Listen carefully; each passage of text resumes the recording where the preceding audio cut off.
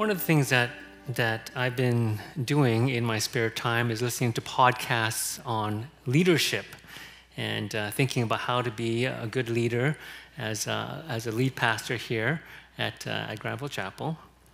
And so I came upon this series in Netflix, How to Become a Tyrant. And don't worry, I wasn't watching this for continuing education here at Granville as trying to learn how to become, I'm not going to become a dictator anytime soon. But as I watched, this series was examining the lives of Hitler and Mussolini and Genghis Khan, Joseph Stalin, all these dictators in history. And what it did was it analyzes what made these men so powerful and so popular in their time and in their setting. And one of the things I took away from watching some of this was simply that people need leadership. People are looking for leaders, especially when there's some situation or circumstance from which people feel they're recovering. They're feeling discontent or unhappy, some kind of collective grief or circumstance that they've experienced together, like post-World War I Germany.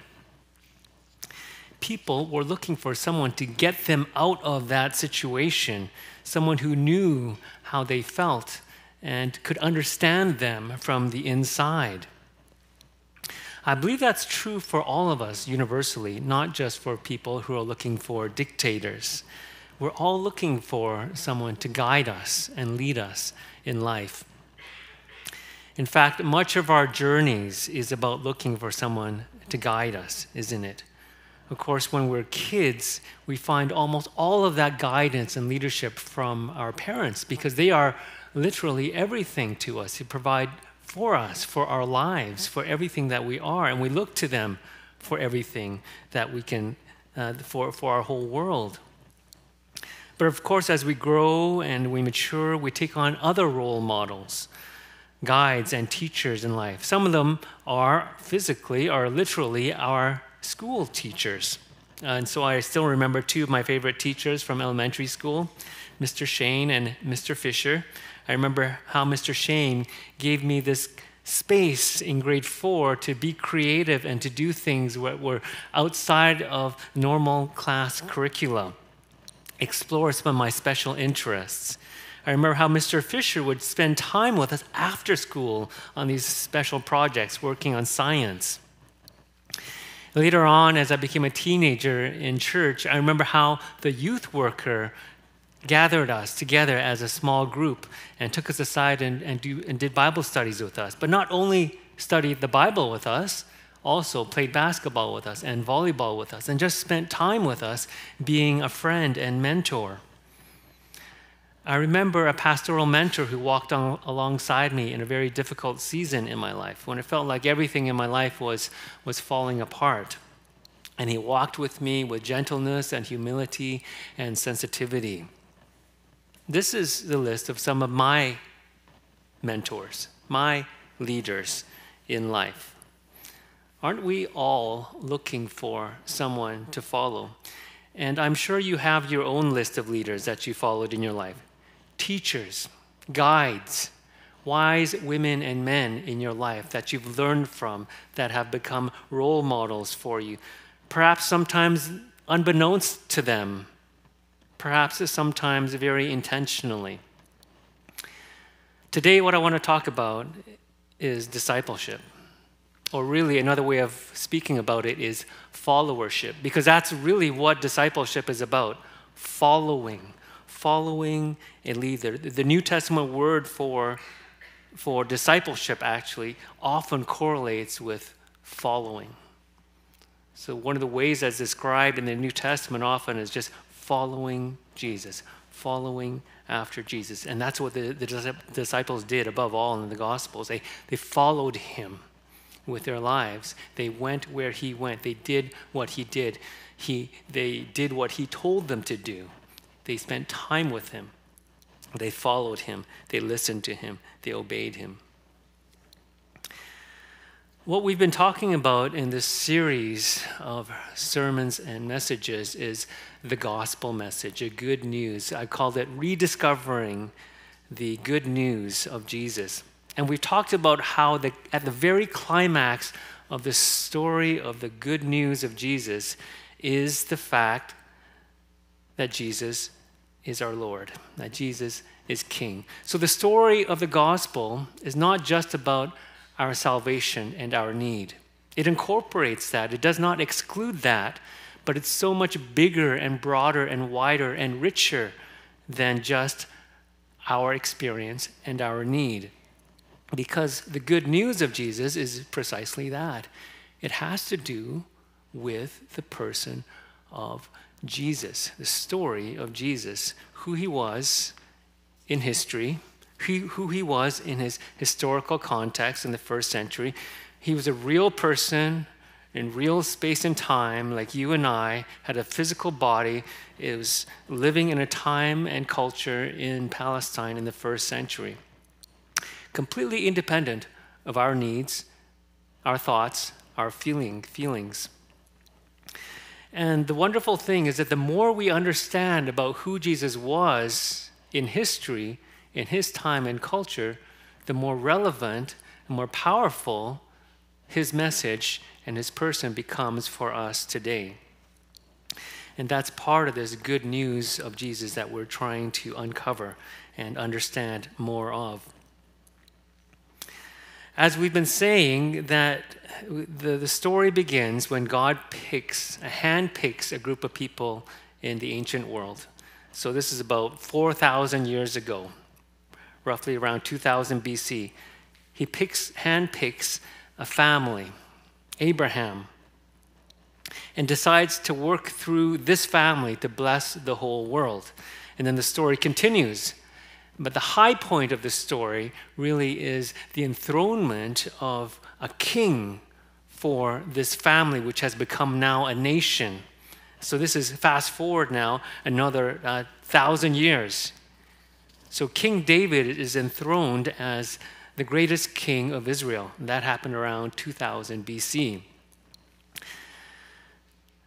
That's about 3,000 years ago in our history as we think back. But as a whole, these kings simply do not live up to their responsibility and their task.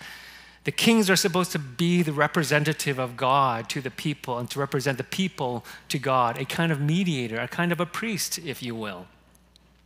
But the kings as a whole, they fail as an institution, and what happens is exile, a loss of kingship, loss of their temple, the presence of God. And the good news of the New Testament is that Jesus now fulfills this role that Israel was looking for in that time. Jesus is the Messiah. And we talked about how Messiah simply means the anointed one. And the anointed one really refers to someone who is the king, because that was who is, first of all, anointed in the Old Testament, the king. So Jesus Christ is Jesus Messiah, Jesus a king. I said that is the sweet spot of the gospel message. Now, as we've been going through this series, you might be thinking to yourself, well, I've heard lots of gospel messages. I've heard lots of sermon series, lots of different emphases in the church and through my time in the church. And if you've been in the church any length of time, you'll probably have heard hundreds of sermons, maybe thousands of sermons, lots of different emphases, lots of good teaching, I'm sure. And so you're probably thinking, well, this is just another message, just another series, just another theme that we're going through. But I want to ask you, is the nature of this series just another theme? Just another series that we're kind of going through, that after we kind of go through it, we kind of go, oh, okay, that was fine, that was fun, and we'll kind of move on to something else. What's next? Is it really that kind of a theme? Think about it. We're talking about the good news of who Jesus is. The central, founding, message of the New Testament. I think you'll begin to realize, if you reflect on it, just how foundational this message is. So let me do a little review of what we talked about so far, and then where we're going to head in the next several weeks. So we can just have the next slide. We started with distortions and distractions. Some of the ways that the message has been kind of distorted over time. I talked about the sweet spot that Jesus is Lord, Jesus is King. We talked about what kind of a king Jesus is. Not the kind of kings of the ancient world, nor maybe the kings of today, but a different kind of king who would die for his people. We talked about how we share that good news, especially in our words and in our conduct, in the way that we live. Raphael last week talked about the church and repentance. This week, we're going to talk about discipleship. So we just go to the next slide. I call it closing the gap. Next, we're going to talk about how we share this good news with our words. We will talk about transformation and power and the Holy Spirit. And finally, we'll close with talking on worship, the implications for worship. And these are just some of the topics that kind of flow out as I was thinking about this series of the good news, flow out of this fundamental, basic, foundational teaching of what is the good news. And there are all sorts of things that really are tied in with and are implied with what is the good news of Jesus. These are just some of them.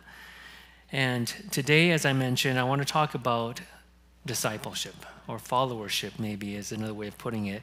The subtitle of my message is Closing the Gap. Closing the Gap. So,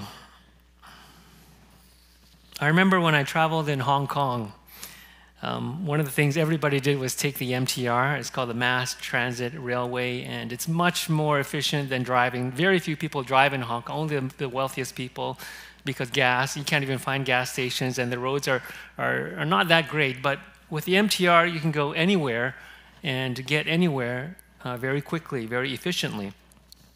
I remember, though, as the doors opened and closed on every MTR station, there'd be this lady's voice that came on in Chinese first and then in English, "Please mind the gap," in a British accent. And I think it's a British phrase. I don't think we don't really say that in North America, because there was this gap between the MTR and the platform. And because of this rush of people, this is a very typical, common picture of what would happen on an MTR station. It's just full of people, crowds, everyone trying to get on and off the MTR at once. And these MTRs go fast and they come frequently. And this gap between the platform and the MTR is a dangerous space. You do not want to be in that gap when that MTR is rushing by or leaving. Mind the gap. It's a dangerous space. I think sometimes the way that we've taught the good news of Jesus, there's this gap between our salvation and then our discipleship. And that's a dangerous space, I think, because we feel that the gospel is all about us, it's for us, but then what do we do as saved people? What do we do with our salvation? Because really we think about, well, we want people to become disciples, but how do we get them to be disciples? Because we talked about salvation as something that is just for us, just something to benefit our needs, but how do we move them? There's this gap between salvation and discipleship. Sometimes we've told people all you need to do to be saved is to believe that Jesus loves you, that Jesus forgives your sin. All you have to do is to believe in him. And we quote John 3:16, "For God so loved the world that he gave his only begotten Son, that whoever believes in him shall not perish but have eternal life." And that's it, you're saved.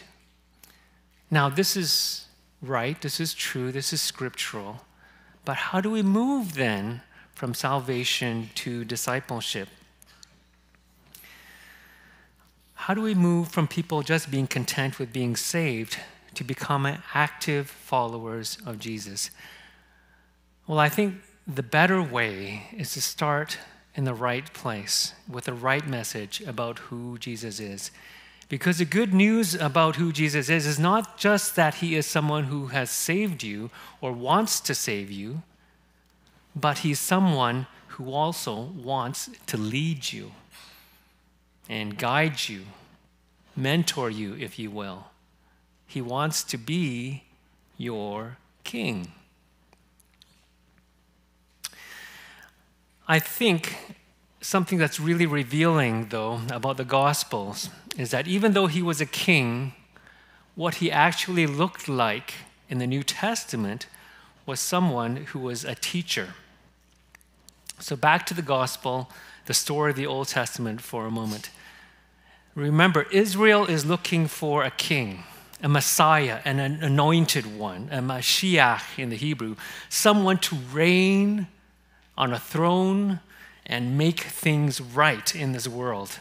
Not just for Israel, but through Israel to all the world, to all the nations. Someone to reign in power and make things right.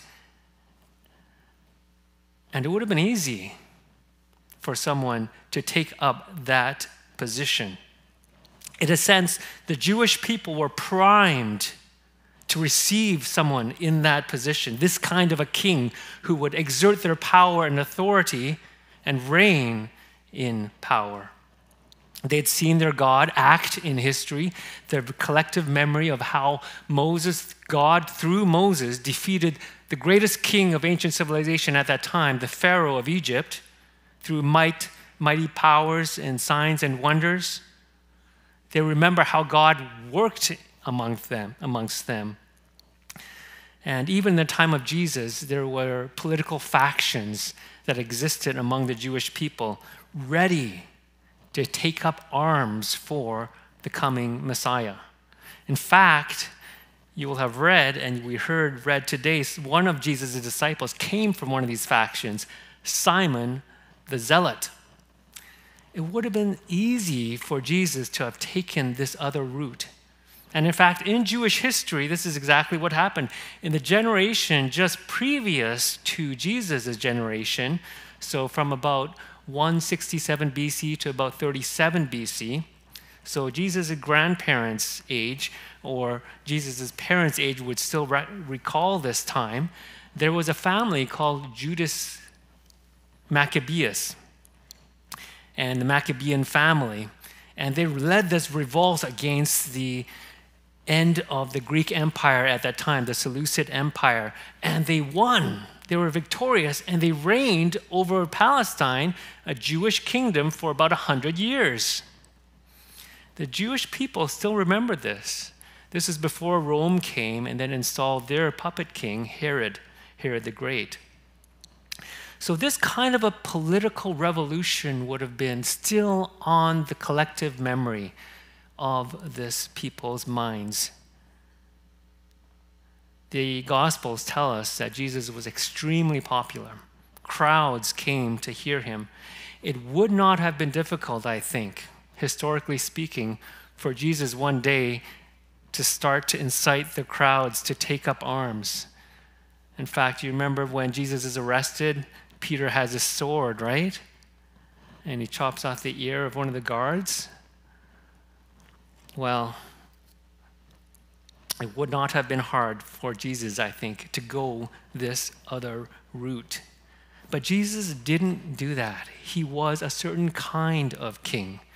And this king, rather than assemble armies and commanders and generals, what he did was he assembled a group of people around him, disciples, students, and he spent time with them, and he taught them, he fed them, he healed them, and he loved them, and he suffered for them, and he died for them, and then he was raised for them, and then before he left them, he commissioned them, he commanded them to do the things that they saw him do, to love each other the way that he loved them, to suffer for one another the way that he suffered for them, to take up their cross and follow him the way that he took up his cross for them.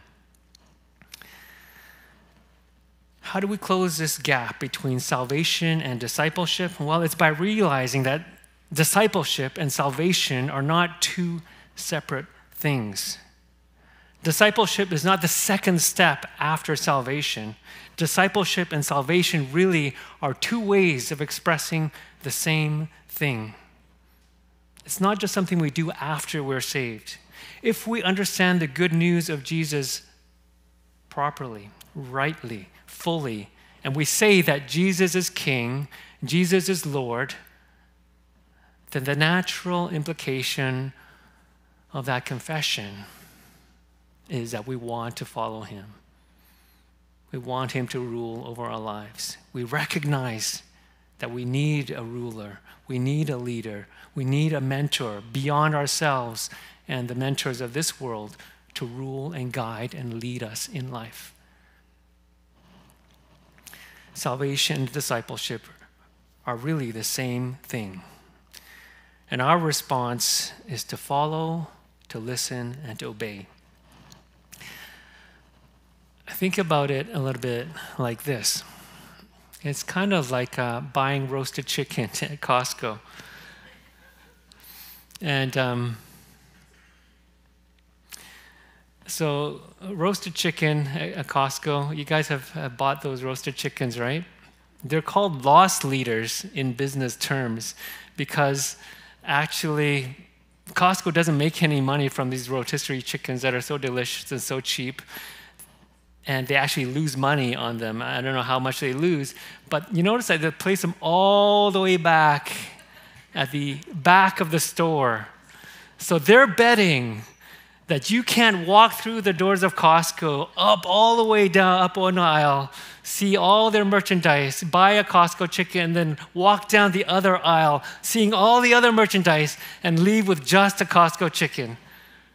And they're right. They're absolutely right, because what happens usually is you come out of Costco with not just a chicken, but also a kayak, and maybe a large 60-inch screen TV or something. You just can't stop yourself. Well, I think sometimes the church has thought about salvation and discipleship in the same way. What we're saying sometimes is we're really offering you salvation. It's free. We just want you to believe.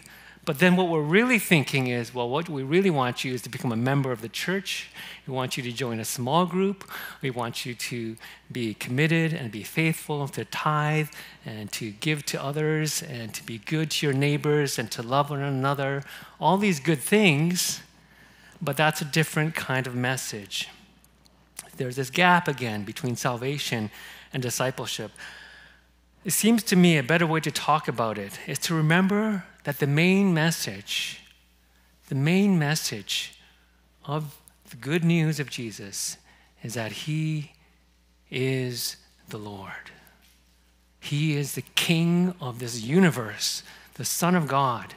To begin there and simply tell people that that is the truth that we have accepted.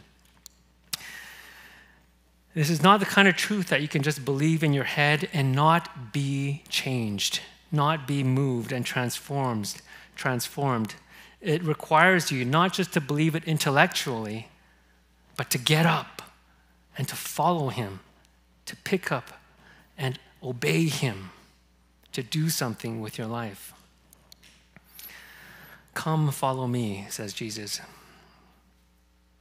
Now, one of the interesting things about the culture of that time was that rabbis and teachers, they did not choose their students. In fact, it was the opposite way around. Students, prospective students, would look for rabbis, would look for teachers to follow, and they would then go up to that teacher and ask them to follow them. But the Gospels universally tell us that Jesus approached his disciples just as we had read out to us by Matt. He is the one who selected them. He's the one who appoints them. There are some people in the New Testament that actually approach Jesus and want to be his disciples, but what happens in those instances? For example, the rich young man, right? The parable, or not the parable, the story of the rich young man. Jesus actually turns them away because he realizes that they're not actually looking for him. They're looking for something else. And so the paradigm is completely different. Jesus doesn't just look for people who are looking for something from him. Jesus selects and appoints and calls disciples to himself. So when Jesus calls out to Peter and to Andrew and all the other disciples, what we see is there's this compelling call. He calls them, and then immediately they drop their nets and they follow him. They drop everything. They stop everything they're doing, and they start following this Jesus, this Messiah. I remember when I was a student at Regent College and I was wanting to learn about the Bible. To be honest, I think one of the things I was really looking for at that time was not just learning about the Bible, but was actually a mentor, someone to follow, someone who would actually take me under their wing, so to speak. And I remember sitting in these classes, listening to these lectures and classes, and I would watch these and listen to these professors mostly from afar. And I would just be learning and soaking up so much knowledge about the Bible. And sometimes I would make office hours with them, and I would sit down and chat with them one-on-one. And I remember growing and being enriched during that time in my life. But I would have given up everything, all the classes, all the degrees, all the credentials, if one of those professors that I admired from afar would have said, "Hey, Sam, I've been watching you. I want you to come and follow me. Just stop what you're doing. Stop whatever you're achieving or trying to strive for. Just come and follow. I'm doing this new thing. I'm doing this new thing. I just want you to follow me and come join me in this new thing that I'm doing." If one of those professors had done that with me, these professors that I admired from afar, I think I would have done it. I think I would have done it, because these are people that I looked up to and admired and was looking for that kind of mentorship and guidance in my life. And the thing about Jesus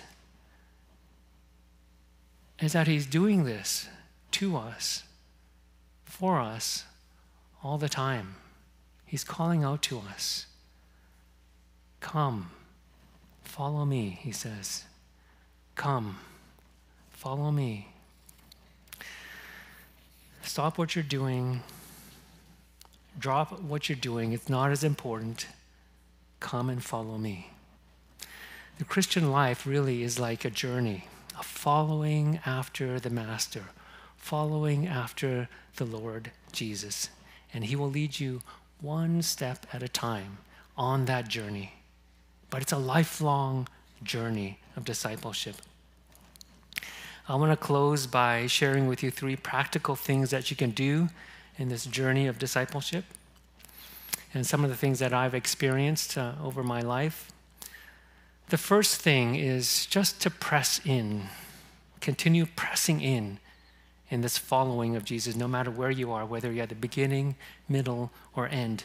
I'm almost 50 now, and even today, that journey for me is one of excitement and growth. When I think back 25 years ago, when I was 25, things are just as exciting today in different ways. Lots of things I'm learning and growing in today. I was still learning 25 years ago. Some new things, but it's just as exciting an adventure for me as it is today as it was back then. And some of these things, Jesus will be working on your life for our entire lifetimes, cultivating the fruit of the Spirit, love, joy, peace, and so forth in our lives, so that we become more and more like him in our character. Some things we will learn new as we continue to journey on: discernment, vocation, mission, these kinds of things. But the thing is to press in no matter where you are at. Sometimes you might wonder, what is the Lord doing in my life at this time? It might feel painful and messy at this present season. But it's important, because often it's in those seasons the Lord is trying to teach us the most important lessons about faithfulness and prayer and trust in those hard times. But no matter where you are, Have the mindset of Peter in the Gospel of John, who said at a very critical period in Jesus' ministry, when the crowd started to leave Jesus, Jesus turns to his disciples and saying, "You don't want to leave me too, do you?" What does Peter say? "Lord, where else would I go?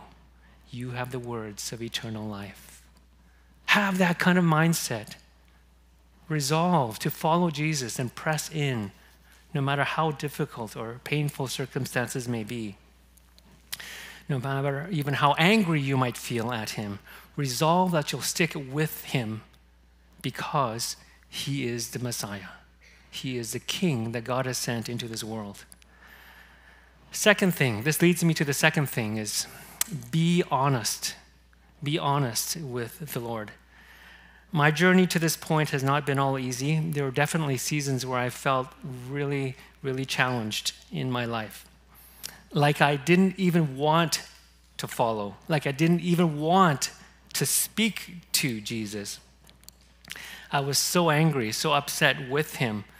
I was thinking, how could he possibly, Jesus, have led me to this place where there's so much trial and confusion and pain in my life? Jesus, what are you doing? What are you doing? The difficulties and the challenges seemed almost to overwhelm me. I remember meeting with my spiritual director at that time. And for the entire session, I sat in silence, almost the entire session. I just sat there in silence because I was just seething inside. I didn't even want to engage in prayer with Jesus. I didn't want to engage with conversation. I was kind of like this. Jesus, yeah, Jesus, I don't even want to talk to you. But I remember there was a point in that session, I started to cry. I started to weep. There's this vision that came to me. I was wrestling with the Lord Jesus. This vision in my mind, wrestling with him, fighting with him. I was like a stubborn 2-year-old, not wanting to talk with him. And what the sense I got from him, he wasn't fighting with me. All I received from him was compassion and patience. I was fighting with him, but he wasn't fighting with me. And I felt his patience with me, and I was weeping.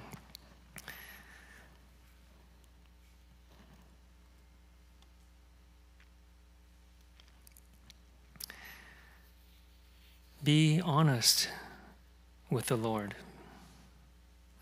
If you can find someone to connect with, I found that to be helpful. Maybe a friend or counselor or spiritual director. That's what it was for me. Just be honest with who you are and where you are.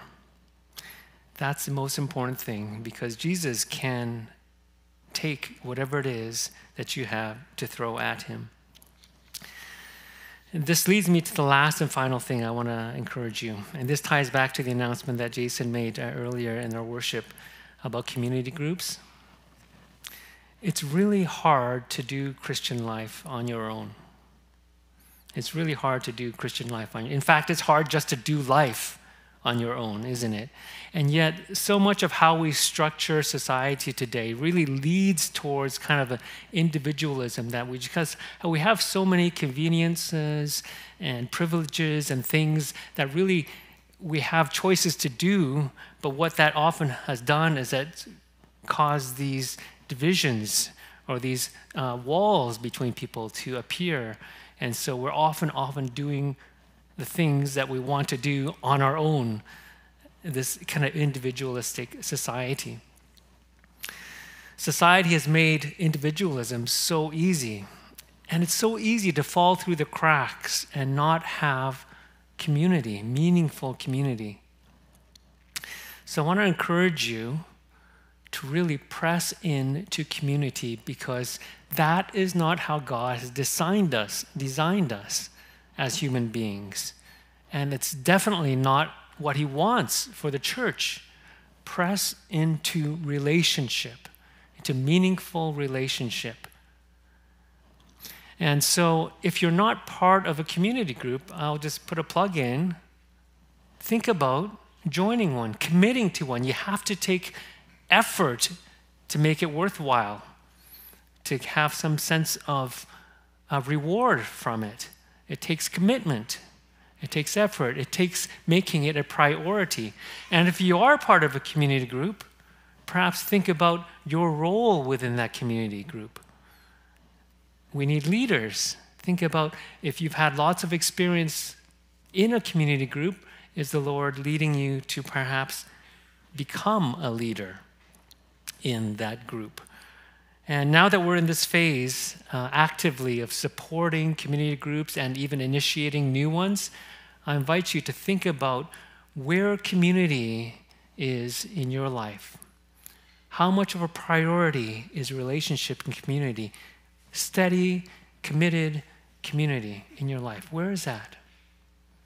And the wonderful thing about being part of a church in Granville Chapel is that we have structures in place, or we have groups already in place. So just think about where you might find a place where you can find deeper relationship and community. So those three things I'll leave you with. Press into discipleship, no matter where you are in that faith journey, beginning, middle, or end. Number 2, above all, be honest in your relationship with Jesus, in your discipleship of him. Ask him those tough questions. Bring to him those hard feelings that you have. And finally, don't do it alone. Don't do it alone. That's not how it was intended to be, and that's not how he will call you. That's not how he speaks to us. He'll often speak to us through relationship, through our community, through our church. Let me pray for us. Father, we give you thanks for Jesus and the role model that he served, as we see and read in the New Testament that he called people to himself, disciples to himself. And you are still calling us, Jesus, to yourself today, to follow you. And we give you thanks that our salvation and our discipleship are not two separate things, but really you intend for us to have these two things fused together. That as we are saved, we are also followers of you. As we follow you, we are saved. We are saved by trusting you and knowing and believing in you and following you and letting you guide us and lead us in life. So, Father, would you help us to press in, no matter what circumstances we face? Would you help us to be honest with you, no matter what we feel? And would you also help us to press into community together? Help us to find these pockets of relationships where we can support one another and we can walk through life and following you, Jesus, together. We pray this in his powerful name. Amen.